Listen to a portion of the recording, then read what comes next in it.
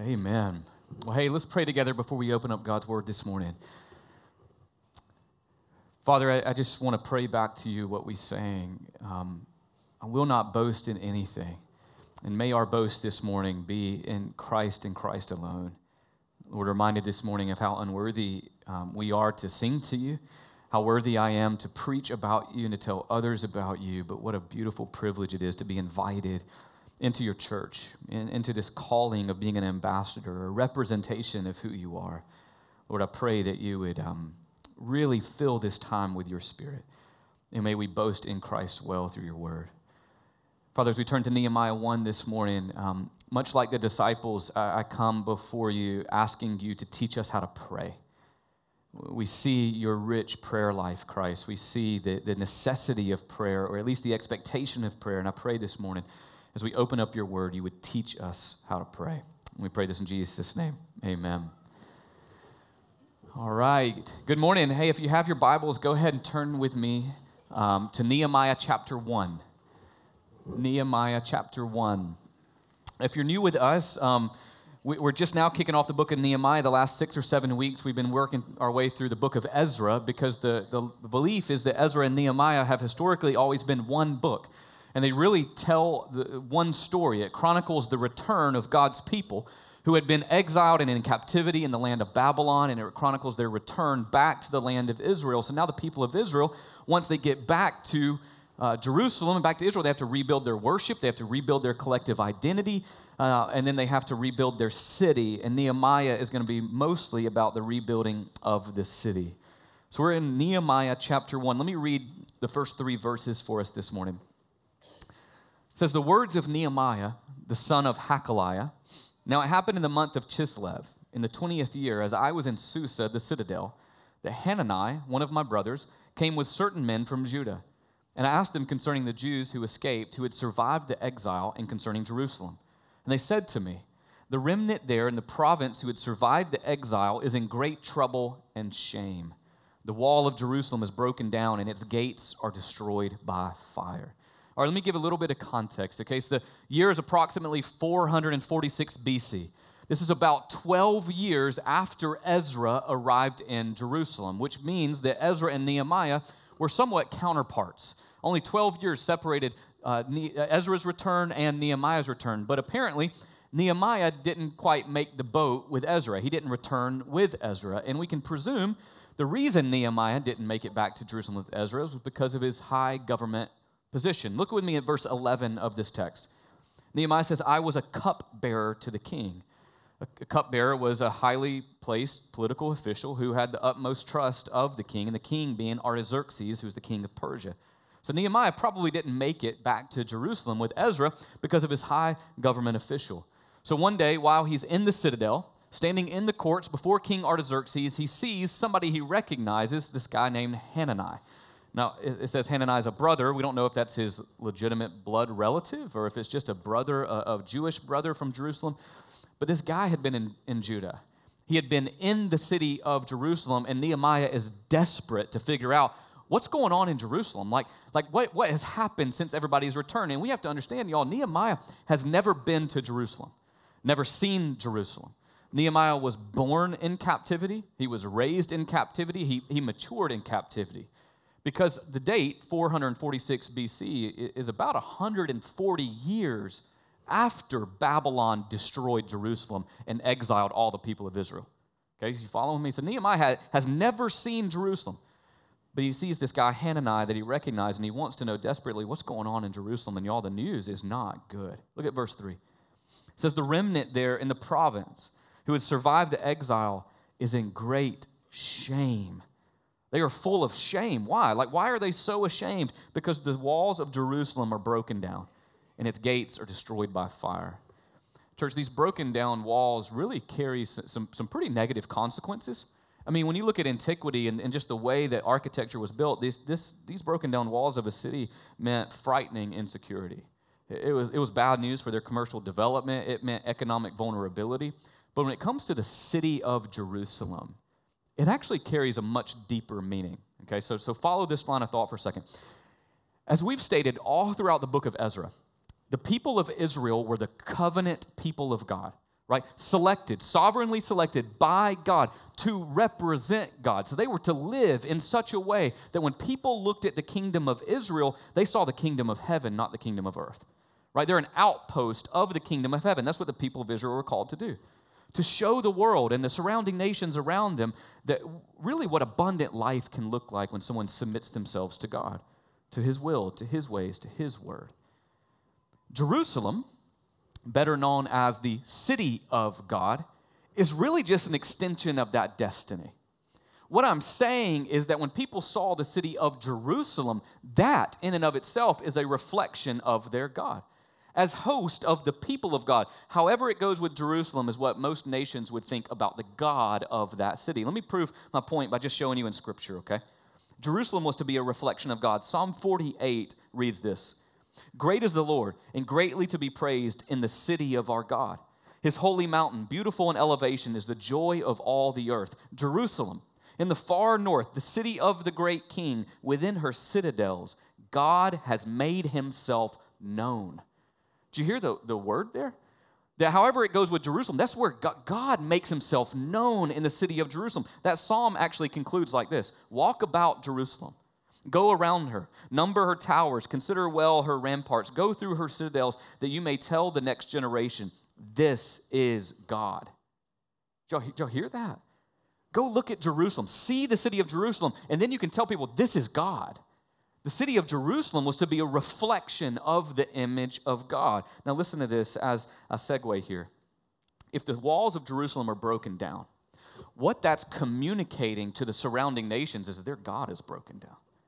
A vulnerable city is just a vulnerable God. An insecure city is an insecure God. Much like Elijah mocking the gods of the Canaanites, you know, when fire came down with Baal, now the tables have turned. The Canaanites and all the surrounding nations are beginning to mock their God because of the state of Jerusalem. Jerusalem was to be a reflection of their God. All right, so what does that mean for us today? Let me set up Nehemiah. Listen, I do not adhere to replacement theology. For many of you, you're like, I don't even know what you said, and I don't care to know what you said, okay? But some may, so let me just share this. I don't adhere to replacement theology. Replacement theology states that the church has totally replaced the people of Israel. I don't believe that. I believe that there's a future for Israel. It's just personally where I stand. We can get a cup of coffee. We can talk about this. Romans 11:1 says, does that mean God has rejected his people Israel? He says, by no means. I believe that there's a future for the people of Israel. So I don't adhere to replacement theology. But I do adhere to what we call covenantal theology. That although there is a future for Israel, as in the old covenant, the people of Israel were to reflect their God. Now in the new covenant, the people of the church are to reflect our God. We have been grafted in, right, by grace, so that when people look at the church, when people look at you and I, they should be able to get a picture as to who our God is. That's what I adhere to. So church, what that means is the church is to be a reflection of our God. But I fear that as we look around, our walls are kind of broken down. I know you are so tired of me just like saying this. We walked through this in the book of Acts. We talked about it in Ezra, but I just fear that when people see the church, largely in the West, the church in the West, we misrepresent God so often that it just looks like our walls are broken down, right? Let me give you a few reasons why I think that. I think instead of representing a God that values unity, our walls are broken down by infighting within the church and over secondary theological issues and kind of denominational hardlines, right? I think instead of representing a God that is absolutely moral, our walls are broken down by churches all across the country that have adopted and are even teaching that there is no absolute morality. That morality can be culturally defined, that to each his own. Who am I to judge, right? You hear that taught, even behind pulpits. I think instead of representing a God that is rich in mercy and abundant in love, we believe God is merciful to those that agree with me. And we believe God is loving if you possess the same political leanings that I do. Right? Is that not what we've represented over the last several years? Let me give you one more. Instead of representing a God, I think that is unbelievably worthy of our worship. I think our walls are broken down because many in our churches can't even see God because of the massive platforms we have built for charismatic pastors who peddle God's word to build their own brands instead of giving glory and honor and praise to God. Church, I fear that as we look at the church in the West specifically, our walls are broken down. When people see the church, do they get a full representation of who God is? But let's make it a little bit more personal. Because we know that the church the Big C church, right, is just a collection of a lot of individual believers in Christ, right? Only individuals who have put their faith in Jesus, like you and I, could collectively make up the church. Let me just ask you, how are you doing in your reflection of God? When people see your life and you say, yeah, I'm a Christian, what do they see? Do they see Christ? I think the reality is, church, that we could all use a little bit of rebuilding. When we talk about reflecting the image of God, I think we could use some building. And church, this is the story of Nehemiah.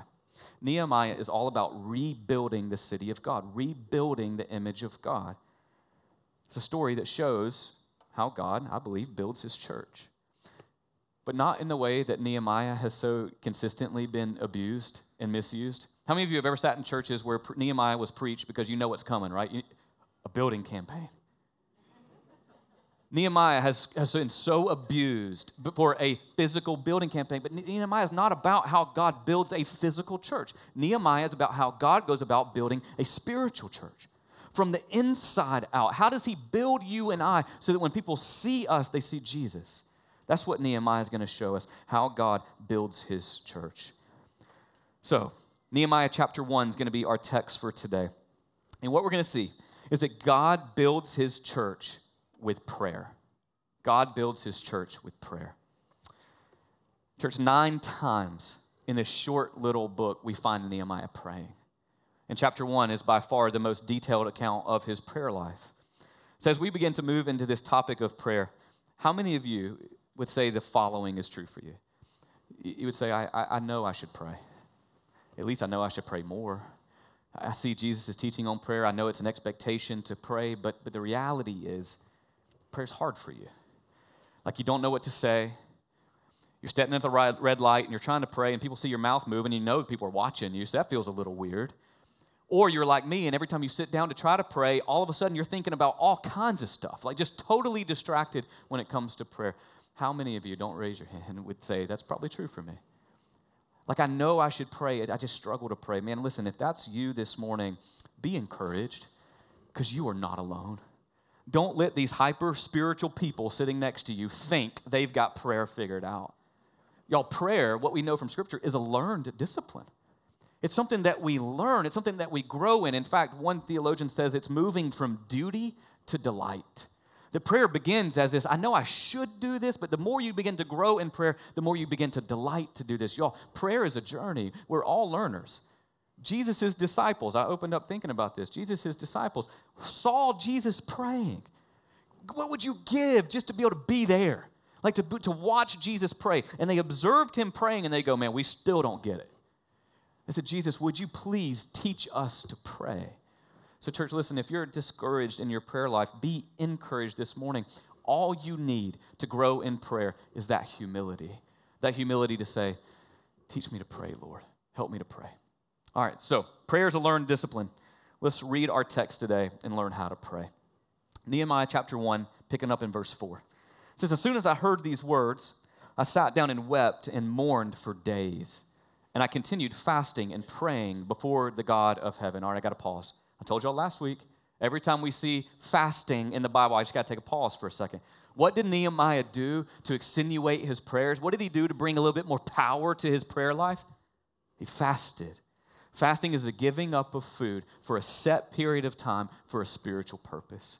And Nehemiah fasted for a spiritual purpose, to bring a bit more resolution to his prayer. Andrew Murray says this about prayer and fasting. He says prayer is reaching out to the unseen. Right? Isn't that true? When we're praying, we're reaching out to the unseen. He says fasting is letting go of the seen.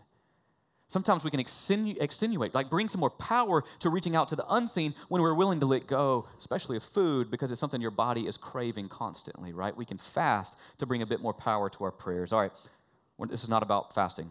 That was last week. Let's pick up in verse 5, and I'll read all the way through the end of our text.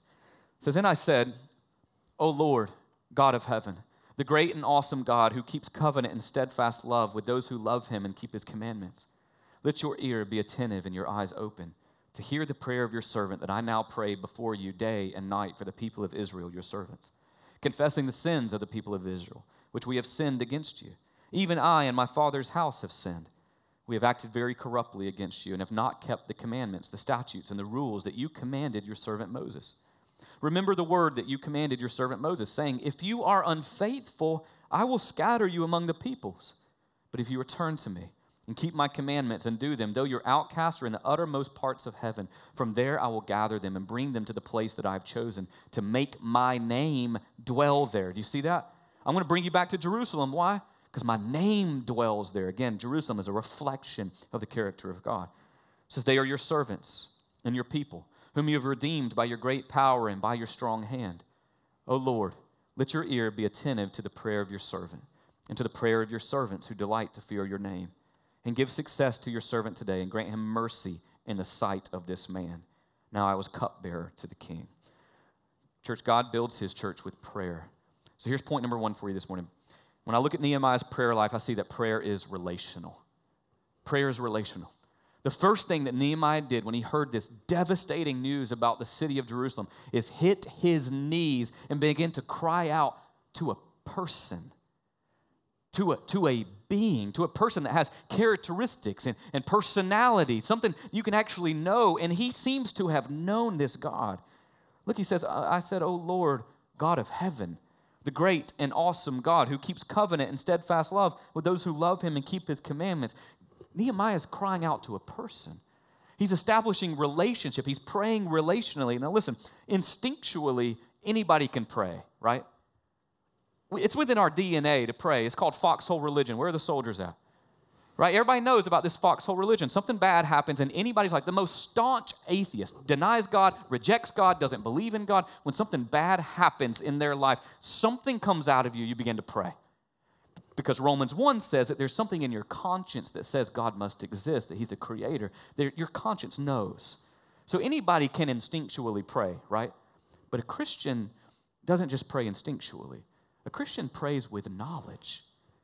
Look at what Nehemiah does here. He prays to a God that he knew, a God that he knew personally, a God that he knew relationally. He says, you are great and you are awesome. And he's on his knees. And in verse 6, he calls himself a servant. You know why he's on his knees? Because he knows how great and how awesome the God that he's addressing is. Even his posture demonstrates his knowledge of who God is. There's a fantastic definition of prayer by the late Tim Keller. Keller says, prayer is personal, communicative response to the knowledge of God. It's a response to the knowledge of God. Nehemiah hits his knees and just responds to who he knows God to be. And who he knew God to be was transcendent. That's just a funny theological word to say, awesome. So other. So distinct, so far away from what you can grasp. He is so great, Nehemiah addresses him in his transcendence. And he recognizes, in the light of God's transcendence, I am nothing. I must come empty-handed. Oh, God of heaven. That's what he prayed. So he comes empty-handed in light of his knowledge, but he doesn't come uninvited. Look what else he knows about God.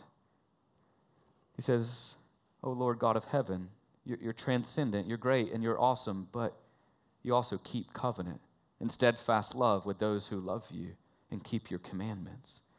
Nehemiah knew that God was transcendent, church, but he also knew he was intimate, that he was loving. That's that word hesed. You remember us talking about that all summer?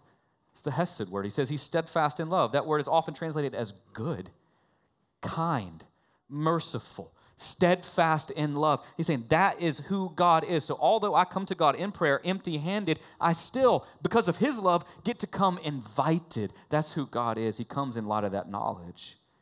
So church, this morning when we think about prayer as relational, do you know God? Do you know how great and how awesome he is? How holy, holy, holy he is? Does that impact your prayer life? Do you know who you're addressing when you come to God? Do you know how loving he is? How kind and merciful and gracious that he is. How much he yearns to hear your voice in prayer, because he is both of those things. Church, do you know God? Listen to this verse in Hebrews 10. It says, therefore, brothers and sisters, since we have confidence to enter the holy places by the blood of Jesus, and since we have a great high priest over the house of God, let us draw near with a true heart. I think that's one of the most beautiful passages in all of Scripture. It means that you can actually come into the presence of God in prayer with confidence, no fear, not worried that he's going to smite you, not worried he's going to kill you, not worried about anything. You can actually come with confidence because of what Jesus has done for you, because of his steadfast love in Christ. We get to draw near to God in prayer. He's relational. So prayer, as Keller says, is the personal response to the knowledge of God. So listen to Keller's logic here. He always teaches with such logic. He says prayer is the personal response to the knowledge of God. So then, prayer is profoundly altered by the amount and the accuracy of that knowledge. Did y'all hear that? Prayer is just responding verbally to your knowledge of God, which means that your prayer life will grow as your knowledge of God grows. The more we cultivate a knowledge of who God is, the deeper and the richer our prayer life becomes, because prayer is just responding to our knowledge of God. So fortunately for us this morning in Nehemiah chapter 1, Nehemiah is going to show us how we can grow in that knowledge. So prayer is relational. Point number 2 for us is that prayer is scriptural. You want to talk about being rich in prayer? We've got to bring the scriptures into our prayer life. Prayer is scriptural. All right, so I'm going to give you some history. In 1648, the churches of England, Scotland, and Ireland formed this assembly to come together to create some question and answer format of doctrine that can help disciple people within their churches. Anybody know what that document is called today? I know Elizabeth knows. She's teaching her kids. The Westminster Catechism. The shorter Westminster Catechism, created in 1648. You can find it. Google it. It's a document. It's super helpful. I want to actually recommend it to you to put it in your mind. Memorize it. It's this question and answer format that will help disciple you about what the basic scriptural truths are. So the question number 1 in this catechism is this: what is the chief end of man? You ever heard that question? What's the chief end of man? Like, why do you and I exist? Like, why are we on this earth? Why are we breathing? What is the purpose of creation? The answer, the chief end of man, is to glorify God and to enjoy him forever. Did y'all hear that? Did you hear how relational that is? That your existence is to enjoy God. I think that's so untrue for so much of our lived experience. At least for me, I grew up thinking that the chief end of man is to please this big cop in the sky. I better do whatever is right so that he doesn't smite me or hurt me. I gotta please him. Sometimes that's the image of our God, but that's not God. To have a true knowledge of God means that we get to enjoy him forever. Question number 2 then asks this: what rule then has God given us to direct us and help us learn how to glorify him and enjoy him forever? You want to hear their answer? The Word of God, which is contained in the scriptures of the Old and the New Testaments. It is the only rule to direct us how we may glorify him and enjoy him. Church, prayer is relational. And the more that you know about God, the deeper your prayer life becomes. And that means, and the means in which God has provided so that we can grow in our knowledge of God is found right here. This is why we want you in this book. We don't want this. We don't want you in this book so that you can cross off some to-do list of daily quiet time. I don't want you in this book so that you can rack up a ton of Bible knowledge. Great for you if you can tell me where Haggai is in the Old Testament, okay? But if that's it, you're missing the point. The whole point of being in this book is to get to know God, like to actually know him. Church, prayer is relational, but it's also scriptural, and scripture is how we get to know who this God is. In Nehemiah's prayer, he quotes the book of Deuteronomy constantly. In verse 8 in our text today, he quotes Deuteronomy 28. In verse 9, he quotes Deuteronomy 30 and Deuteronomy 12. In verse 10, he quotes Moses exactly from Deuteronomy chapter 9 and 29. Church, prayer is scriptural. Nehemiah was a student of the scriptures, and Nehemiah knew who his God was because of his study within the scriptures. Here's the crazy thing about knowing a lot about God. You know there's a difference. Do you know that you can know a lot about God and never really know him? Like, you can know a lot about God and scare, like in a scary way, you can have the demons as your companions in that endeavor. James says that the demons know a lot about God. Pharisees knew a lot about God. You can know a lot about God and still miss a knowledge of God. So I'm not talking about some cognitive knowledge. I'm talking about an experiential knowledge. Let me illustrate my point. How many of y'all took high school Spanish? How many of you can speak Spanish? Thanks, David. You don't count. You see my point, right? I took high school Spanish. I passed that class. I made A's on all my tests. I can speak cero Spanish. And I had to look that up just to prepare for this sermon. Do you know why I can't speak Spanish? Because the methodology of my Spanish learning was all about knowledge accumulation. I took some flashcards and I put all my Spanish words on them things and I memorized them all just so I could pass the test. But none of that knowledge within my mind actually translated to lived experience. You couldn't put me anywhere and put me to speak Spanish because I learned a lot, but I never really learned about speaking Spanish. You see the difference? You can know a ton in your mind, but it may not translate into lived experience. Church, the scriptures are intended to be lived. Relationship with God is intended to be alive. Experience, not just cognitive. And what I see in Nehemiah is a student of the scriptures. I see a student of God. As he was reading Deuteronomy, he was gaining some cognitive knowledge. He's seeing that God is great, that God is steadfast in his love, that he keeps covenant. He sees that he's a fulfillment of his promises. I mean, all throughout this, as he's studying Deuteronomy, he's learning some things about God. And then he begins to apply that knowledge. He begins to stand on that knowledge in prayer. He begins to ask God to be faithful to who he has called himself to be. And what we're going to see in next week's sermon in Nehemiah chapter 2 is that the prayer paid off. God actually answered his prayer. Look at verse 8 of chapter 2 real quick. He says, the king granted me what I asked, for the good hand of my God was upon me. He had studied Deuteronomy and seen that the good hand of God was upon Moses. Now, as he begins to apply the scriptures, he's saying, now the good hand is upon me. He has his own testimony. He has his own lived experience. Y'all, I don't want you to live off of my breadcrumbs. I want you to have your own lived experience with a God that is alive, that's relational.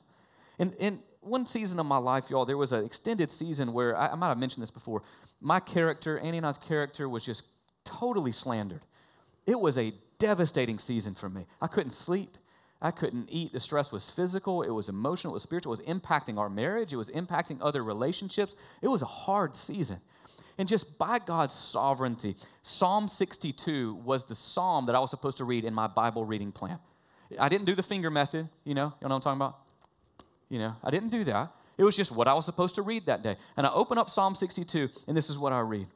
Psalm 62 is written by David, who had been unjustly maligned and persecuted by Saul. And in verse 3, he says, how long will all of you attack a man to batter him? He's like a leaning wall. He's a tottering fence. When I read that late one evening, y'all, I just started crying. I felt that. Just the Psalms are so beautiful, being able to put words to your emotions.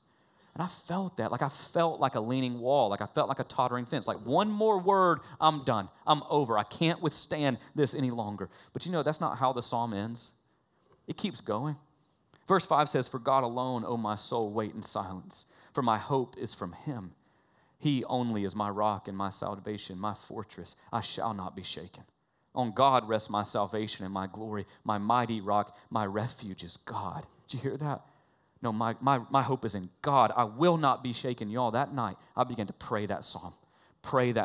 And over time, praying it every day, praying that psalm. I will not be greatly shaken. I'm going to stand on the rock that is God. And you know what? Eventually, I was vindicated, which was great. But the greatest reward I got out of that season was a lived experience that God is a rock and God is a refuge. I knew it. I'd read it before. I knew it cognitively. But once you begin to apply the Word of God to your life, you start having your own lived experience. Y'all, He is who He says He is. So prayer is scriptural. And the scriptures lead us to a deeper experiential relationship with God. So prayer is relational. Prayer is scriptural. Let me give you one more. Actually, I'm going to give you a couple more. Thirdly, prayer is confessional. Look at verse 6. Nehemiah says, God, let your ear be attentive and your eyes open to hear the prayer of your servant that I now pray before you day and night for the people of Israel, your servants, confessing the sins of the people of Israel, which we have sinned against you. Even I and my father's house have sinned. We've acted very corruptly against you. We have not kept the commandments, the statutes, and the rules that you commanded your servant Moses. You see, as Nehemiah reflected on who God is, he was subsequently reminded of who he is. You know that happens all the time. The more your awareness of who God is grows, the more your awareness of yourself continues to grow. And y'all, it ain't good. Like so often we think as longer we walk with God, the better I think about myself. Actually, the longer I walk with God, the more I realize how desperately dependent I am on his grace. There's a graph that we're going to put on the screen that you actually saw. If you were in grow groups this past spring, you saw this graph. I think it's so helpful. The longer you walk with God, the greater the cross ought to loom in your life. That top line there is the awareness of God's holiness. So the longer you walk with God, the more you get to know him, hopefully your awareness of God continues to grow. Now, does God's holiness get bigger? No. He is who he says he is. He never changes. He is holy forever and forevermore. But your awareness of who he is continues to grow, which in effect makes the awareness of your own sin continue to grow. And what should happen as you walk with God is you get more and more dependent upon the cross of Jesus Christ. Church, I think Nehemiah got this. You see, Nehemiah saw that there are no excuses for our plight. Nehemiah didn't try to blame this stuff away. He knew that they had brought this situation upon themselves. He didn't try to blame Babylon. He didn't try to blame Persia. He didn't try to blame the Samaritans who would withstood the building in Ezra chapter 4. He didn't even blame the devil. He just says, man, this is on us. This is our fault.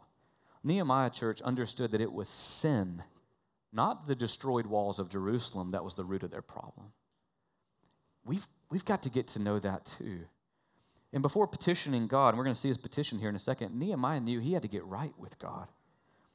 I fear when we look again at the church and we look at how we have failed to represent God, I fear that we just excuse it away, that we blame it away, that it's always everybody else's fault. I think it's just time for us to go, no, it's me. The root issue in this misrepresentation of God is me. It's my sin. It's our sin. I just want to burst a few bubbles. Can I do that? I've had a lot of coffee. The fact that we collectively misrepresent God, y'all, it has nothing to do with who's in office. It has nothing to do with your kids' access to technology. It has nothing to do with the state of public schools. It has nothing to do with Russia or with China. It has nothing to do with anything other than your own sin. This whole blame game of blaming sin on everything else has existed since the Garden of Eden, right? When God came to Adam and was like, hey, man, what happened over here? He's like, the woman made me do it. And he goes to Eve and he's like, hey, can somebody explain what happened over here? And he's like, yeah, the serpent made me do it. We've been doing this since the beginning. Guys, it's just time that we come to God in light of who he is and own our own stuff. Before Nehemiah launches into the physical building of these walls, he deals with the root of their problem, which was sin. We have to come confessionally. Pray with confessional.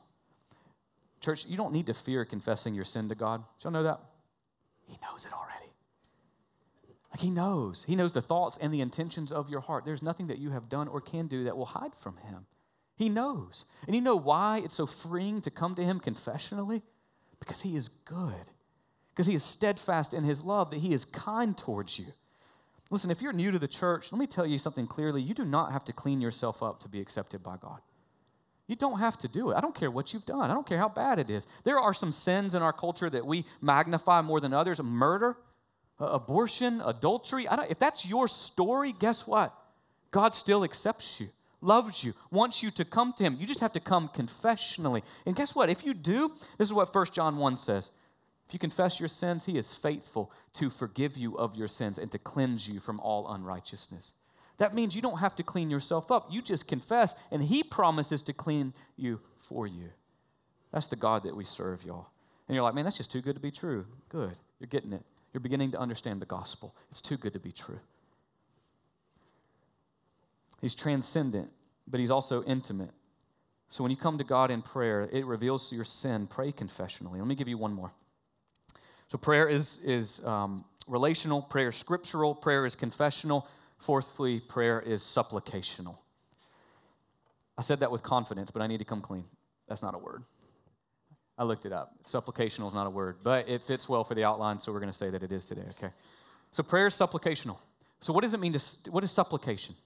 Webster's dictionary says supplication is the act of asking. It's the act of asking. Prayer in its purest form is asking.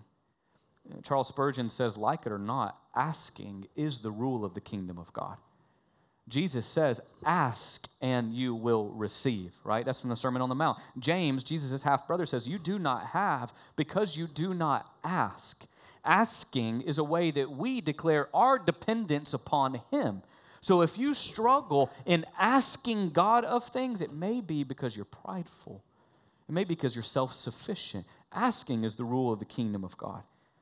So Nehemiah has prayed relationally, he's prayed scripturally, he's prayed confessionally. Now he gets to his ask. Look at verse 11. He says, O Lord, let your ear be attentive to the prayer of your servant and to the prayer of your servants who delight to fear your name. So here's the ask. And give success to your servant today, and grant him mercy in the sight of this man. Nehemiah's prayer was, God, give me mercy and give me favor in the eyes of King Artaxerxes, in the eyes of the Persian king. Nehemiah's torn up about what's going on in Jerusalem. He wants to do something about it, but he's a nobody. He's a slave. He's been raised in captivity. He has no rights. He has no entitlement. He didn't give 2 weeks. If he tried to give 2 weeks, he would be beheaded by King Artaxerxes. He knows for this to happen, for this burden in my life to happen, I need God to move the heart of this man. So he petitions, God, give me mercy in the eyes of this man. And as we're going to see next week, God answered. God responded. And you know why I think God answered his prayer? Let me give you 2 reasons where I think God answered Nehemiah's prayer. First, God is good. Church, God is good. Like he actually wants to hear you pray and wants to respond to your prayer. Jesus says, listen, if which one of you, if his son asks for some bread, gives him a stone? And if your son asks for a piece of fish, ends up giving him a serpent. He's like, that's preposterous. By no means. And he says, if you then who are evil know how to give good gifts to your children, how much more will your heavenly Father who is perfect in love give good things to those who what? Ask him. God responds to prayer because he's good, because he's a loving heavenly Father and he wants to answer your requests. But some of you just heard me say that and you kind of scoffed. You're like, yeah, right.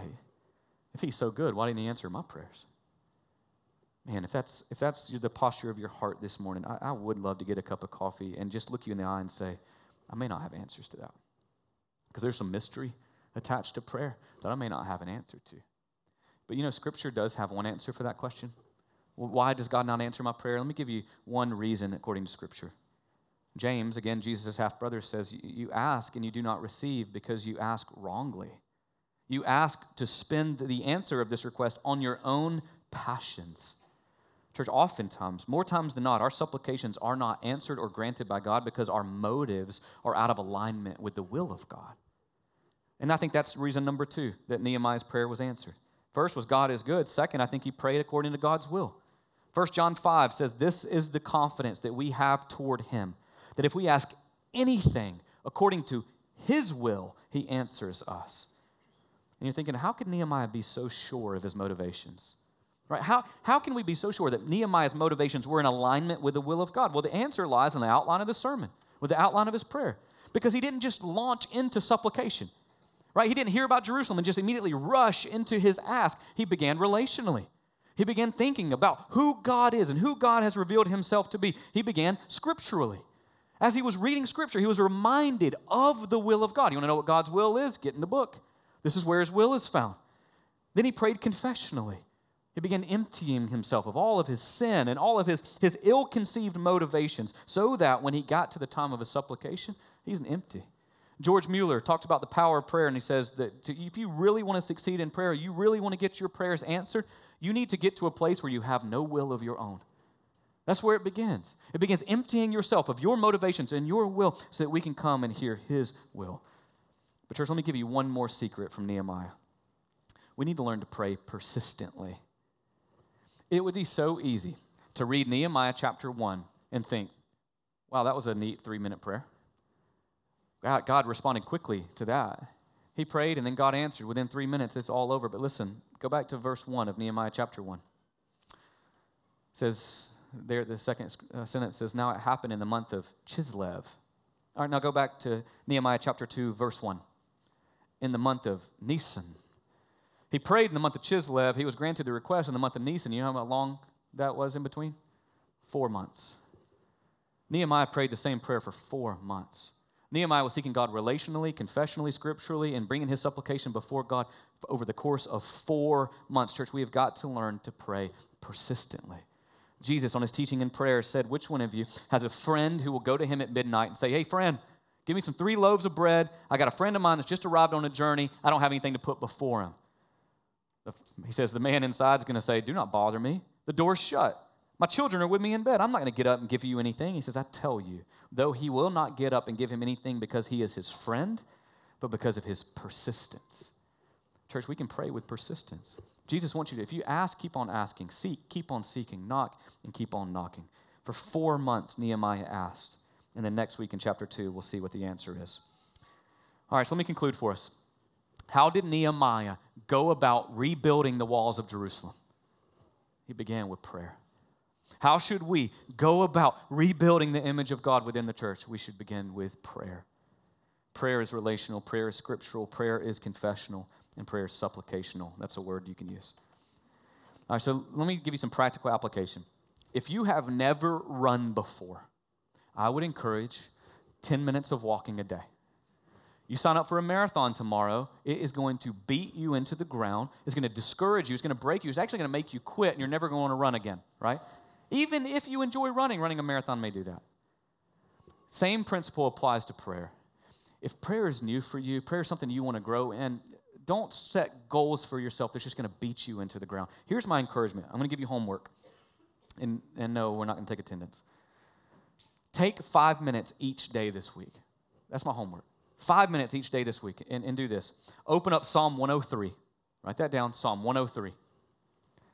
And during that 5 minutes, I want you to read a few verses of Psalm 103. And then just talk to God about who God is in light of that verse. Who is God revealing himself to be? Who is he relationally? Talk to God in response to Psalm 103. And then talk to God confessionally. In light of who he is and in light of who you are, according to that scripture, talk to God confessionally. And then finally, I want you to make one ask of God this week. Every day this week, I want you to ask one thing of God. You ready? Lord, teach me to pray. That's the only request I want you to make from Psalm 103. Lord, teach me to pray. I believe he's going to respond mightily in that. So let me pray for us, and our team will come back up and lead us in a song of response. Father, we are so grateful for the example of Nehemiah. And Lord, it would be so easy, it'd be all too easy to try to magnify this man's personality and temperament. But the reality is we can do more through prayer than anybody can through personality. Nehemiah has modeled that for us, Lord. And I pray that we would follow that example. Teach us to be a people of prayer. Help us grow from duty to delight in prayer. And as Keller said, we know that prayer grows as our knowledge of who you are grows. So God, show us your glory. Teach us who you are. Reveal to us who you are, not just cognitively, but experientially. May we all have, by this time next week, a deeper relationship with you, which then flows into a deeper prayer life with you, which then flows into a deeper relationship with you. It's just this ongoing development where we get to glorify you and enjoy you forever. May we do that through prayer. And I pray that in Jesus' name. Amen.